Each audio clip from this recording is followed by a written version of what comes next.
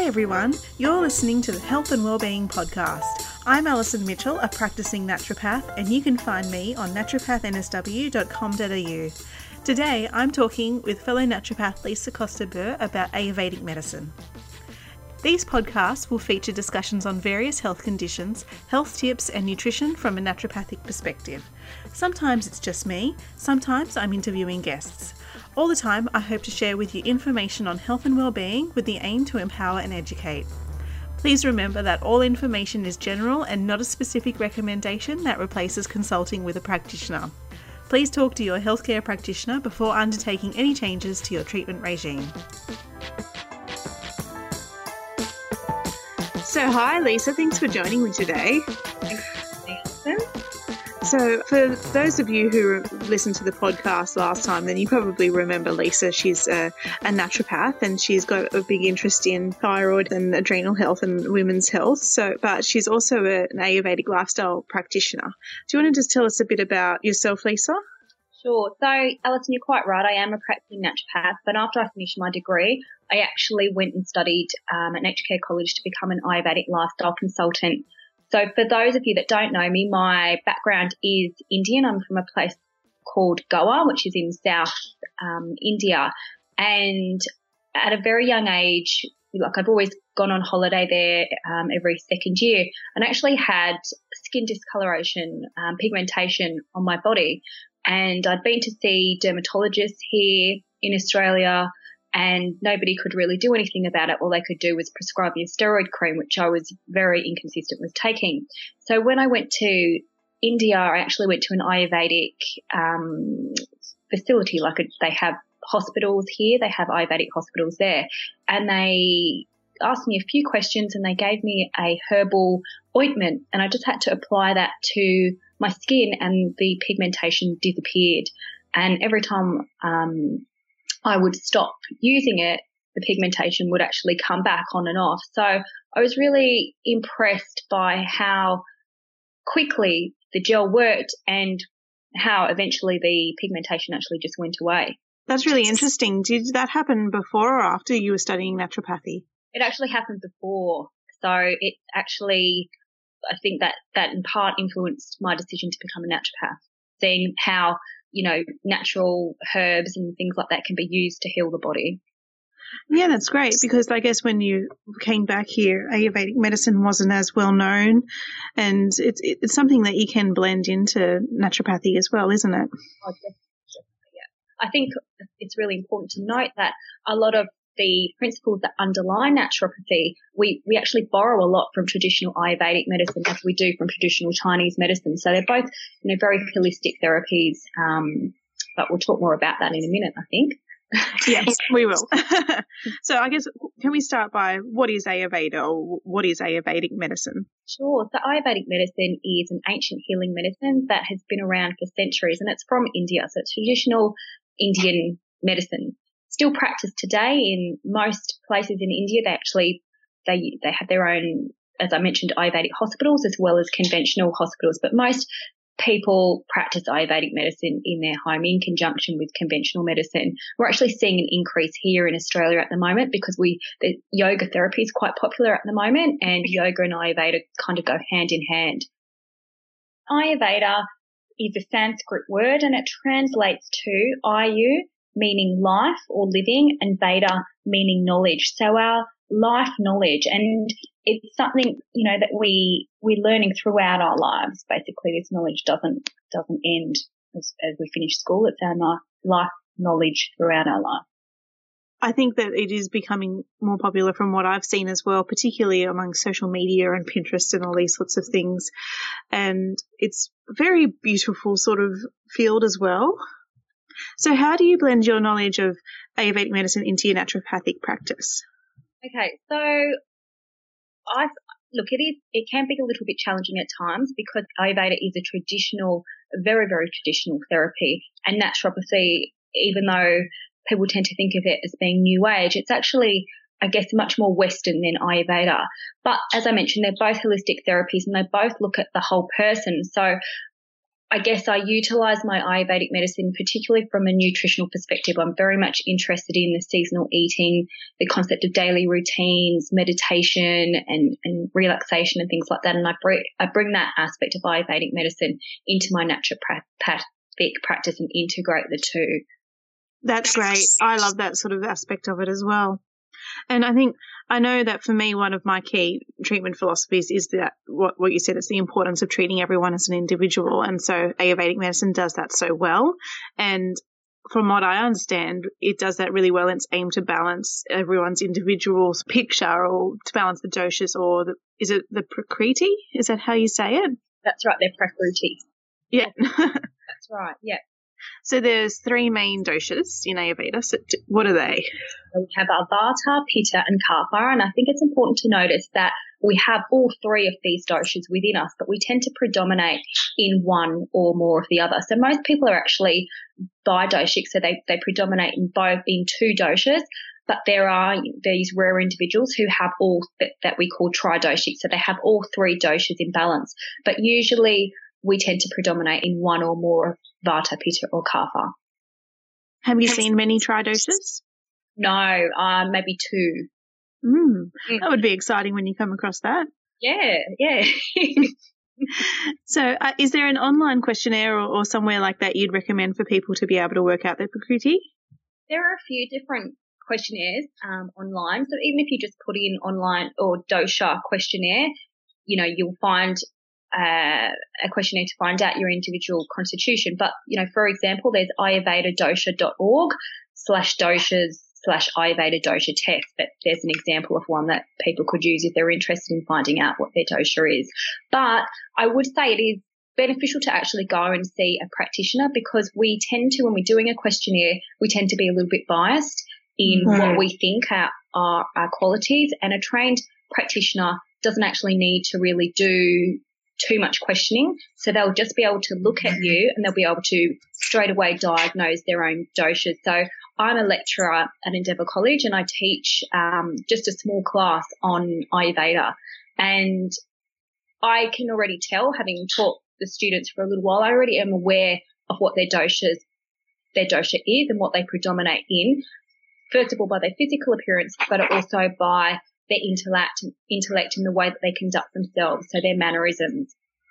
So, for example, a Pitta person will have a very sharp intellect when they're in balance, but out of balance they tend to be quite competitive, quite fiery, yet they're quite good to have in class because they will take the initiative. They're leaders, they're bosses, so they'll put their hand up to answer questions. They're not afraid of being wrong. That's so interesting. Maybe our listeners now can pause the podcast and go and work out their dosha. But as you said, it's probably beneficial to actually see someone who's trained to work it out for you if you are wanting to take it a bit further. But just for the interest of the rest of this podcast. Yeah. So do you know what dosha you are? Of course you would. I'm actually a Vata Kapha, so I'm a dual dosha. And that means when I'm in balance, I'm fast thinking, but still quite sturdy. But when I'm out of balance, I tend to be quite ungrounded.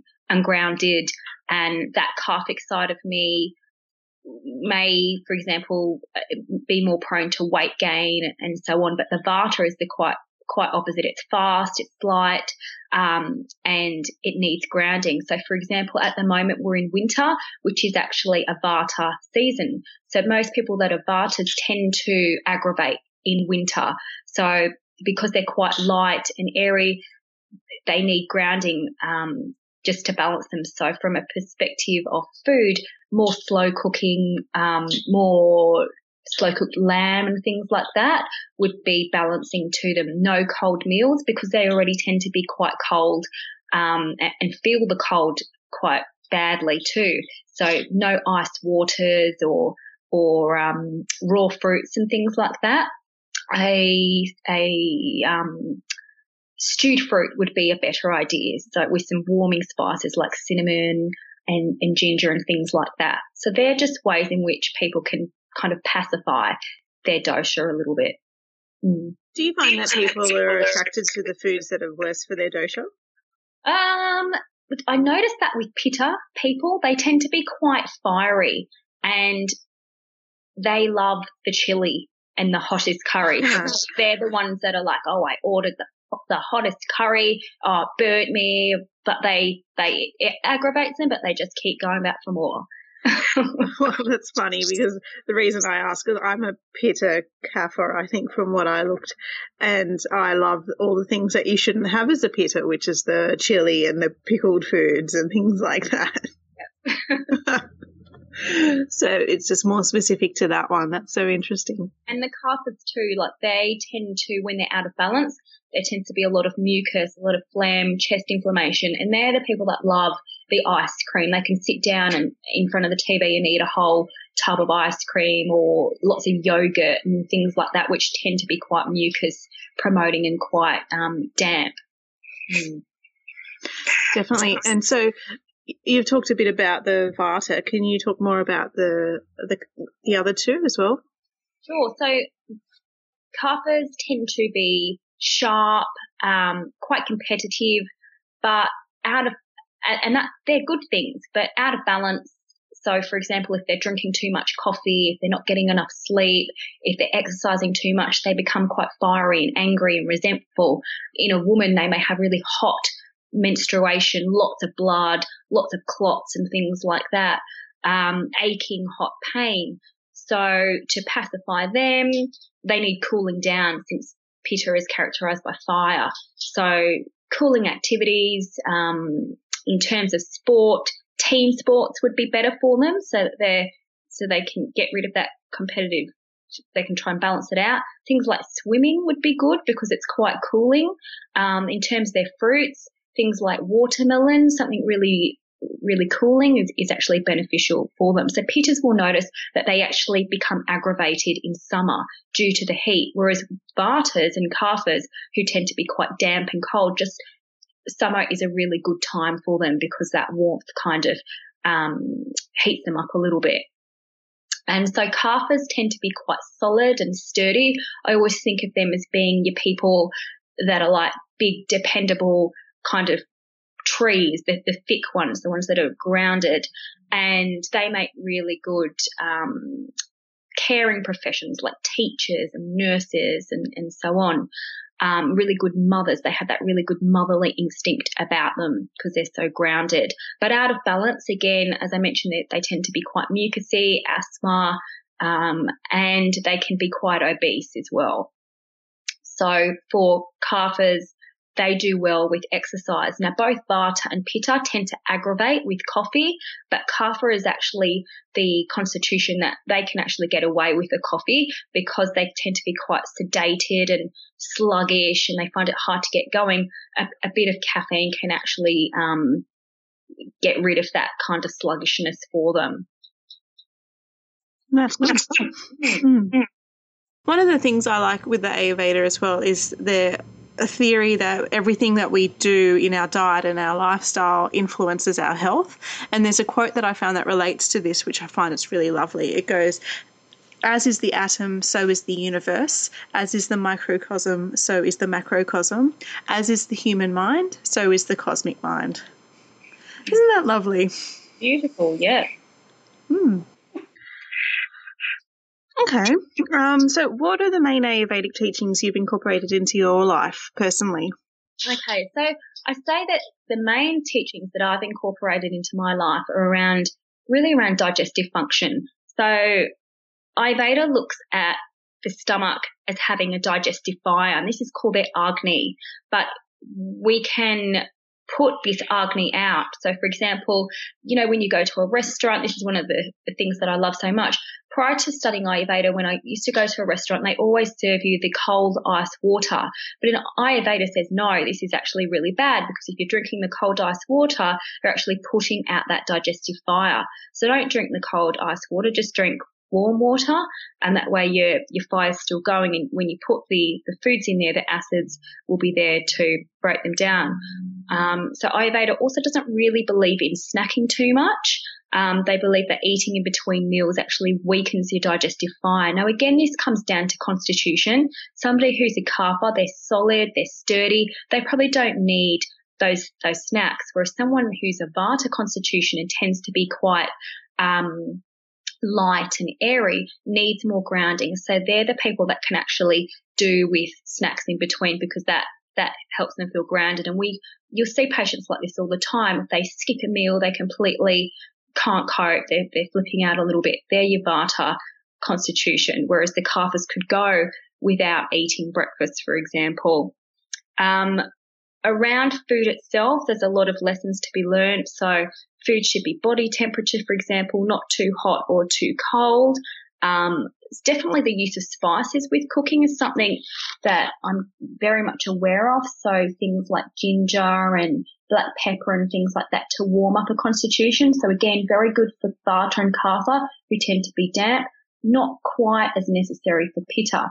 And so while Pittas like that spice, they're better off using gentle warming spices like cinnamon and things like that, rather than the chili, which can just be a bit too much. And even for Vata, because they're quite delicate, too much chili can just aggravate them. But it's great, very stimulating for Kapha, for example. And the way that you can be combining foods and spices together can be quite good for negating some of the negative effects of food as well. And that's a very Ayurvedic thing as well. Is that something that's, again, specific for each constitution, or are there combinations that are just general for everyone?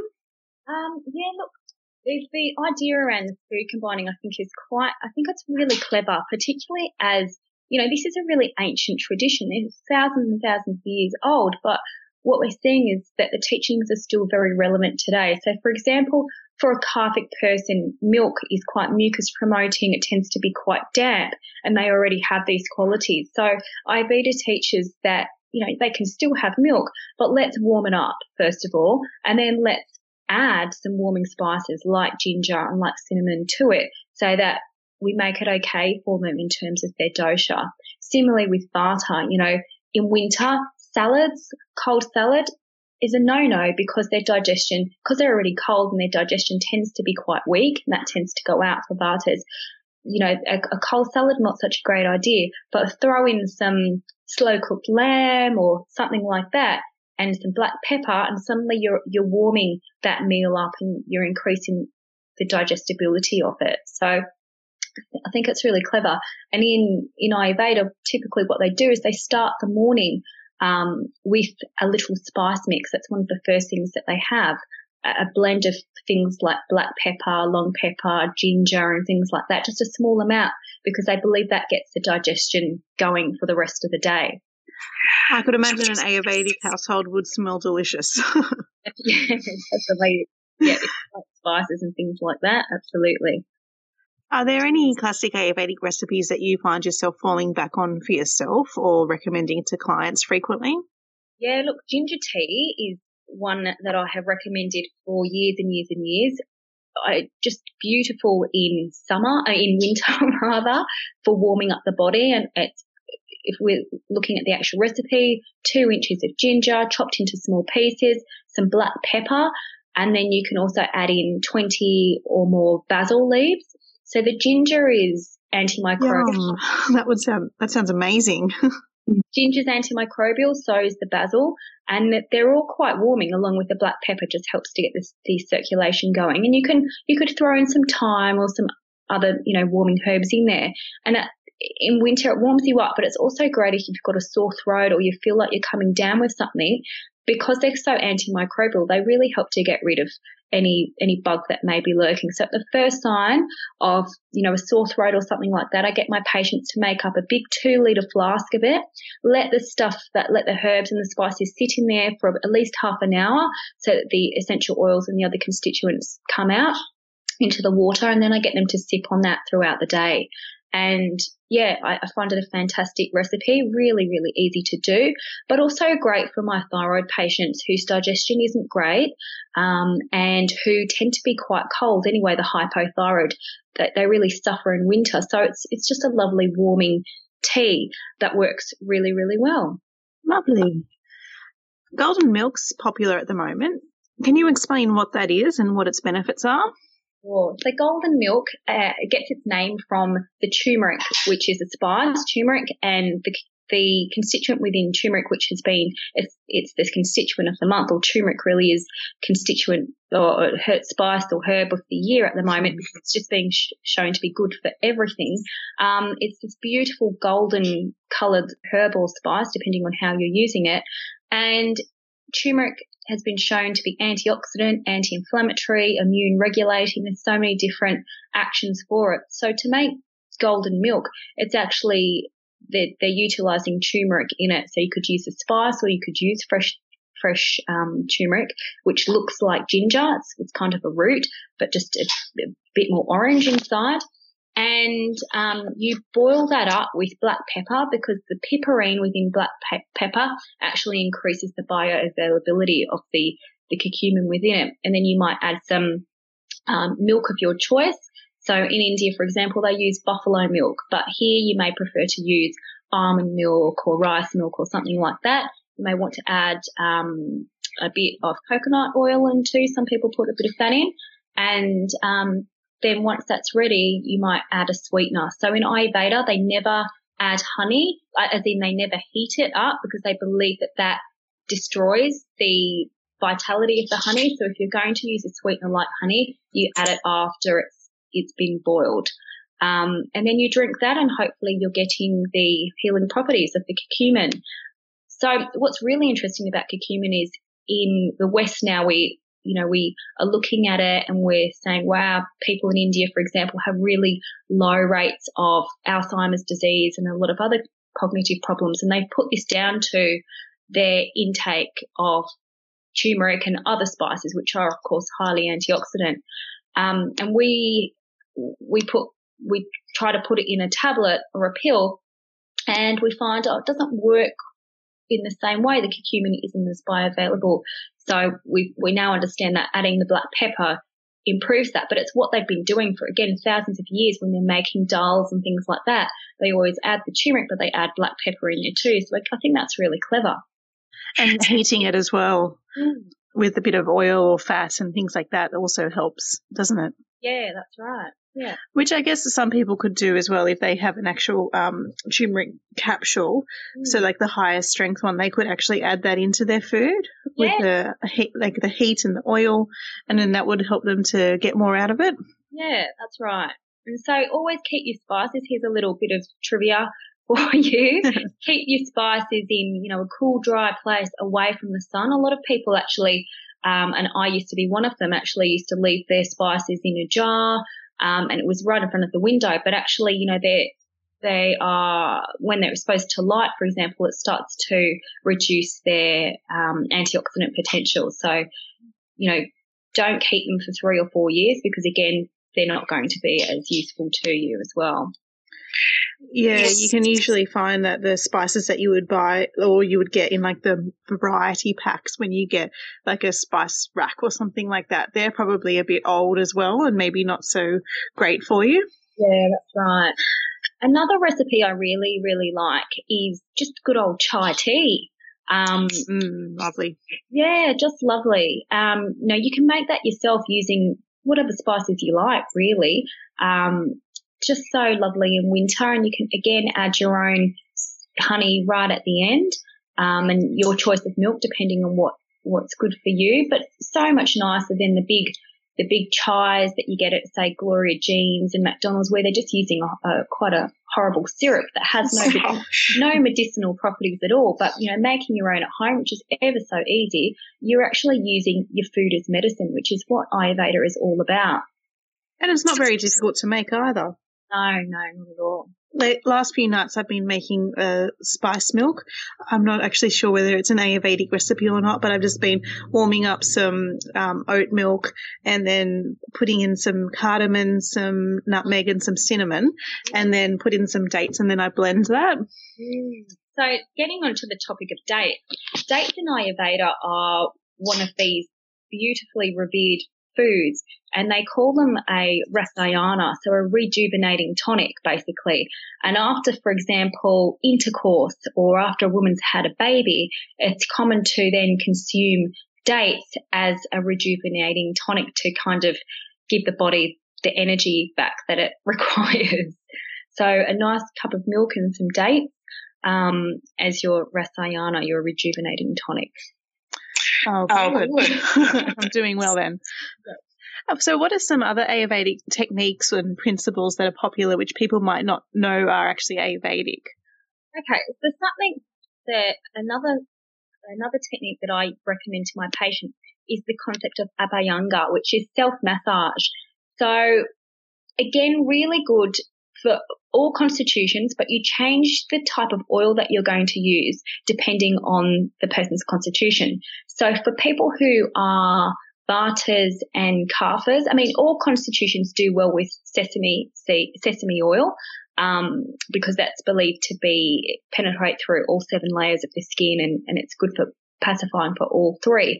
But Pittas, because they tend to be quite hot, they do well with coconut oil because it's cooling to the body. So Ayurveda suggests when you wake up in the morning, you actually heat up the oil in a little saucepan and then you massage your body up towards the heart with the oil. This is particularly great to do in winter because, say, Vatas tend to have quite dry skin. But you give yourself a massage, kind of stand around for 5 minutes, and then you shower. And this just helps to moisturize the body, improve the circulation, and it's a bit of self-care for yourself because often, we wake up and the alarm goes off and we're kind of all gung-ho and we don't really spend a lot of time on ourselves. And again, then they say once you get home, repeat that. So I find that just a lovely little thing that we can do for ourselves and, cost effective. You don't have to pay a lot of money for a massage or anything like that. You don't have to worry if you've got hairy legs or any of that sort of stuff. It's just something nice you can do for yourself at home, and such a beautiful thing to do for children as well. They love that. That does sound lovely. And in infant massage, we use the sesame oil predominantly as well, which is very interesting that you were saying that's good for all the types. Another thing Ayurveda recommends is the concept of tongue scraping. So you can actually buy a little tongue scraper. Often you can buy them online from Ayurvedic sites or some spice markets and places like that. I know at Fiji Market in Newtown, for example, they sell metal tongue scrapers. And Ayurveda suggests every morning before you wake up and you brush, or after you wake up, obviously, after you wake up, before you brush your teeth, you actually scrape the coating that is on your tongue.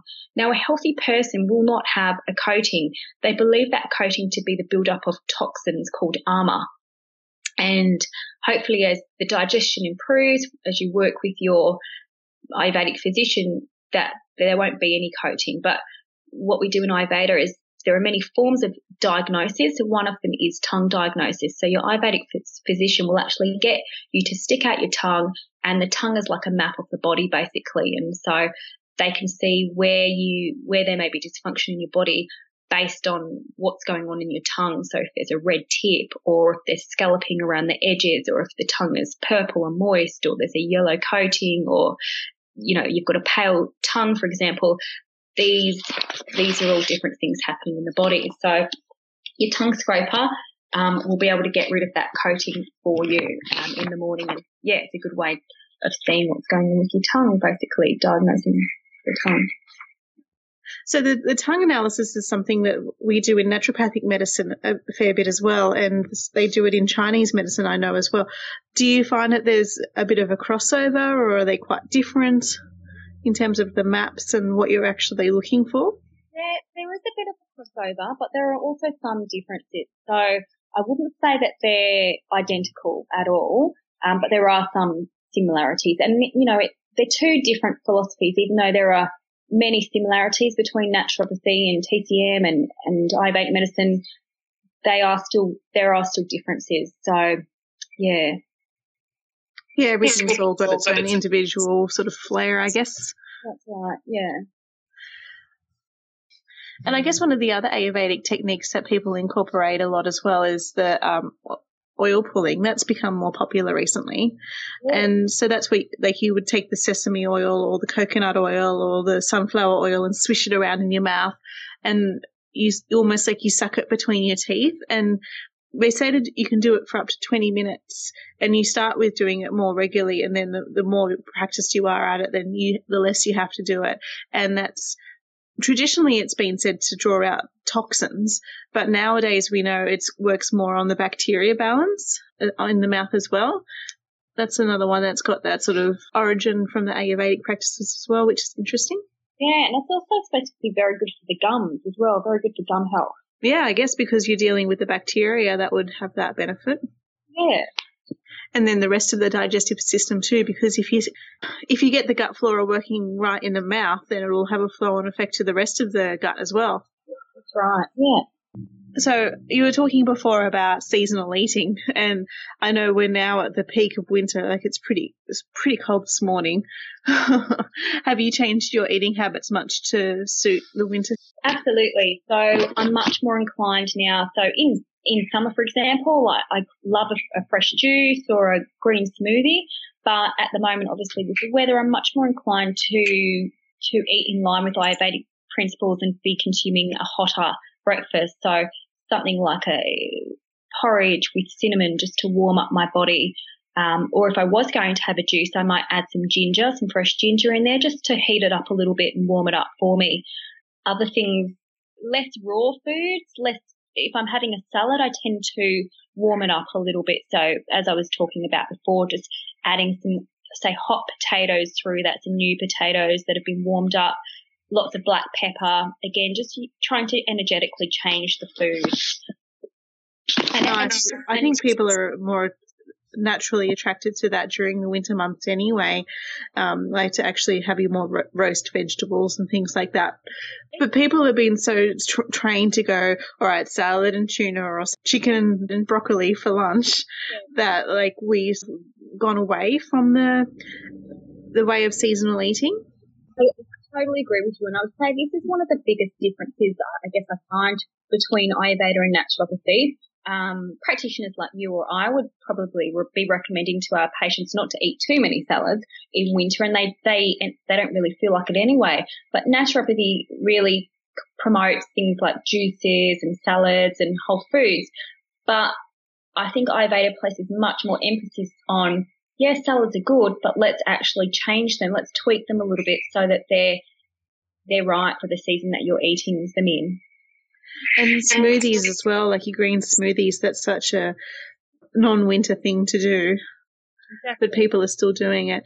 I think if you're buying in season, then you're going to be eating, like if you're buying what's fresh and grown at the time, then you're going to be eating the right foods for your body in those months as well.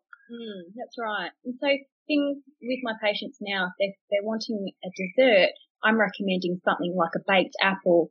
Take the core out and fill it with, say, cinnamon and nutmeg and raisins and sultanas and things like that, and just bake it in the oven in foil for, 10, 15 minutes. And then you've changed the energetics of that food. It's no longer a cold, raw apple that would be quite difficult for a vata to digest, which is why they get bloated and they may be more gassy. Suddenly it's much easier for them to digest. Additionally, a baked banana, get a nice ripe banana, again, wrap it up, put a bit of maple syrup on, some cinnamon, nutmeg, that sort of thing, bake it, and you're changing the energetics. It's no longer that raw banana that's cold and unsuitable for winter. That sounds delicious. And I like with those ones that they're fairly straightforward. Like you don't really need a recipe to do that. You just, like you said, core the apple, stuff it with some raisins and spices and bang it in the oven and done.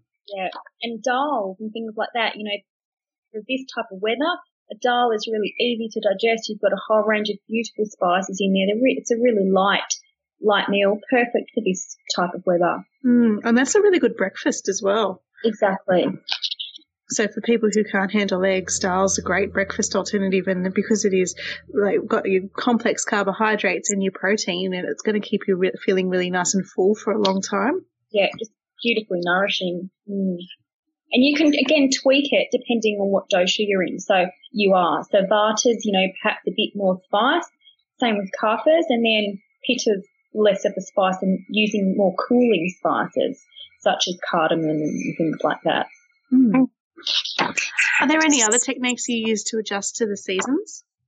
again, you can use your warming oils and things like that, particularly for me because I'm a Vata. I tend to get very, very dry skin in winter and a dry scalp as well. So, we've talked about doing the Abhyanga, the self-massage, but you can also do a beautiful oil massage for your hair. And that, again, keeps the hair nice and moist, less dry, easier to manage, and less dandruff and things like that too. And if you're using coconut oil, it's antimicrobial, so you've got that added benefit there too. Yeah, I love that idea. I recommend that to my patients quite a lot for people with scalp issues, and they always say that it works really nicely and they have beautiful hair as a result. Yeah. So pranayama are a system of breathing exercises. Can you explain these a bit more? Yeah, so pranayama, exactly what you said, a system of breathing exercises, and it's a Sanskrit word that actually means extension of the breath. Now, again, really old traditional healing method, but proven now by clinical research to help relieve asthma, reduce anxiety, help with stress. So it's something beautiful, again, to start the day off with or to finish your day off with, or both.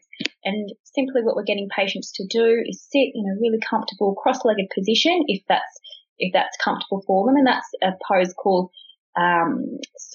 Sukhasana. And then close the right nostril with your right thumb, and you might like to actually practice doing this now as I'm talking about it. So close the right nostril with your right thumb. Inhale deeply through the left nostril. Close the left nostril with the ring finger on your right hand as you release the right nostril. And then we just repeat that again. And how long would you do that for? You can do that for as long as you want. 5-10 minutes. It's a lovely thing to do before your yoga practice or after your yoga practice, or even at night. I get a lot of my patients to do a guided meditation, and again, lovely way to start and finish your guided meditation. And that just helps people get their minds into a more relaxed state before bed and get rid of the excess anxiety or the busyness of the day that they've had. So when they go to sleep, they actually have a more restful sleep rather than reliving their day through their sleep and actually waking up completely unrefreshed because they've had a really overactive sleep where their mind's been really busy. I find breathing exercises so helpful for people's stress levels and just general health as well. And I think the pranayama is the way that you're describing it. It's your reduced oxygen flow as well, which is similar to Buteyko style breathing. And that helps with balancing your nervous system and also helping with circulation. So you've got in all of these things that we're talking about with Ayurveda, these traditional techniques that we now know actually have the research behind it, and they might come with different names nowadays and different rationales, but we've been blessed with this traditional wisdom that we've always had. Yes. So I think we're coming to the end now. So what would you say that your favourite Ayurvedic herb is? Oh, look, I've got two. Maybe I've even got three, but probably my number one herb is Shatavari. Which is Asparagus racemosa. I might have even talked about this one before. I just love it so much. But in Ayurveda, it's used for a whole range of different things. So in traditional naturopathy, we're using it. I use it primarily as a female herb, rejuvenating tonic, where I find that it works beautifully to improve cervical mucus, and it's fantastic for improving libido. But in Ayurvedic medicine, men can use it too. It's not primarily a female tonic. It's thought of as just being a really good rejuvenating tonic. Good for digestion too, which is something we don't really use it for here, but clinical research actually does show it's in line with conventional medicine used for dyspepsia, as it helps to improve gastric emptying. So quite a clever herb that we use both in Ayurveda and naturopathy. And then my second favourite would be ginger, because it's such a great one for digestion, for circulation, even for women that come in and they've got that stagnant period pain caused by not enough blood flow in the cavity. I love ginger. And then my third one would be Tribulus. So I've got three favourites. Again, Tribulus for its tonic effects on both the female and male reproductive system. I didn't know Tribulus was Ayurvedic. Yeah, Tribulus is an Ayurvedic herb. Yep. Well, there you go. Oh, gosh, there's so many naturopathic herbs that are Ayurvedic that we don't really know about. I definitely knew about Shatavari. Didn't even consider ginger to be Ayurvedic. Yes, I'm really loving holy basil at the moment. Yeah, Tulsi. Or Tulsi, yeah, which is just such a beautiful herb for stress and for the immune system, and it's really great just generally in promoting wellness. Just beautiful as a tea as well. And of course Withania. Yeah, you can't go past ashwagandha. Beautiful. But yeah, I do love Shatavari. That's just so wonderful, and I love how they talk about it being the she of 100 husbands, that sort of thing. Okay, so if people want to get in contact with you, how can they do that? Okay, so you can contact me on my website, which is www.lisacostabir.naturopath.com.au. Costabir is COSTABIR, or on Facebook, Lisa Costabir Naturopath. You can find me there. I'm always posting pictures of food and adding nutritional tips there too, so come and check me out. Beautiful. And people can find me on naturopathnsw.com.au, and on Facebook it's Alison Mitchell Naturopath, and on Instagram it's Alison M Naturopath. Fantastic. So thanks so much for joining us, and I really enjoyed learning all about Ayurveda. I've definitely learnt some new things, and I'm sure everyone else has as well. And I think that we can definitely learn a lot from it and incorporate it into our daily lives just to get a bit more general health benefits from it. That's right. So what are you up to for the rest of the day? I guess there's not much time left in this day anyway. You've had a busy day at clinic so far, haven't you? I've had a busy day, and now I'm going to pick up my daughter from kindy, and I'm actually writing an article on 5 ways to lose weight without changing your diet. Oh, excellent. So that's a good one, and if people want to read that, and then they can go onto your website for that. That's right. All right, well, thanks so much. I will talk to you later. Okay, thanks, Alison. Bye.